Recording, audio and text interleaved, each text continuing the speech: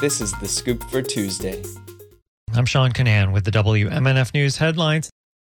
Yesterday afternoon, Tampa police released a video that shows several people they say may have been involved in the mass shooting in Ybor City days before Halloween.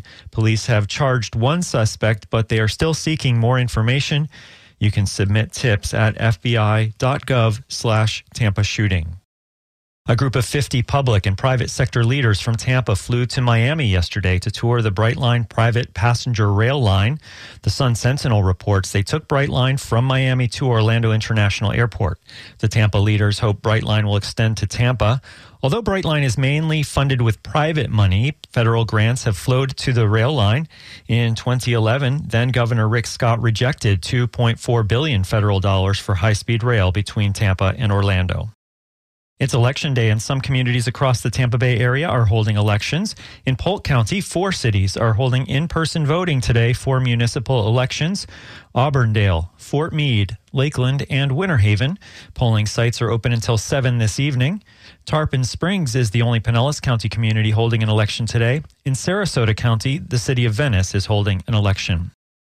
A federal judge has refused to issue a preliminary injunction against a new state law that prohibits instruction on certain topics in general education core courses at state colleges and universities. On Friday, a chief U.S. district judge issued a 38-page ruling in a challenge filed by the group NCF Freedom and several New College of Florida professors and students. The judge wrote that the plaintiffs had not established legal standing needed to receive a preliminary injunction to block the law. Despite that, the judge wrote that the lawmakers and decision-makers have demonstrated real hostility towards certain ideas and viewpoints. Former President Trump is dominating Governor DeSantis in a new poll of voters in Florida. The Sun-Sentinel reports on the poll from the University of North Florida released today. It shows Trump has the support of 60% of likely Republican primary voters. DeSantis is second with 21%. That's a gap of 39 percentage points in Florida. Newly released videos from police body cameras show panic and a stampede last month at the University of Florida during a vigil for Israelis killed by Hamas. The news site Fresh Take Florida reports the videos show startled and confused police officers who had drawn their pistols searching for a possible gunman through the melee, as well as students sprinting and colliding with officers and with each other. In addition, the same day police were secretly investigating a threat to explode a suicide bomb inside a backpack.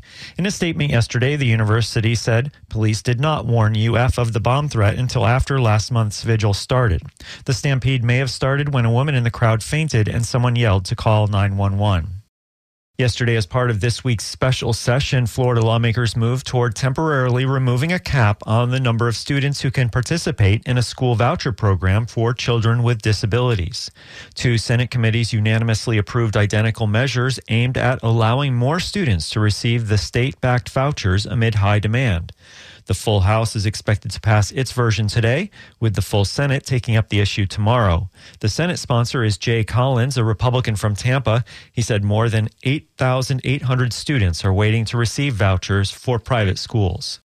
Today it'll be mostly sunny and hot. Highs will be in the mid-80s. Tonight, clear. Overnight lows in the high 50s. Tomorrow, mostly sunny and hot. Highs will be in the mid-80s. And the next chance for rain is next Tuesday. I'm Sean Canan with the WMNF News headlines. This is The Scoop, recorded at WMNF Tampa.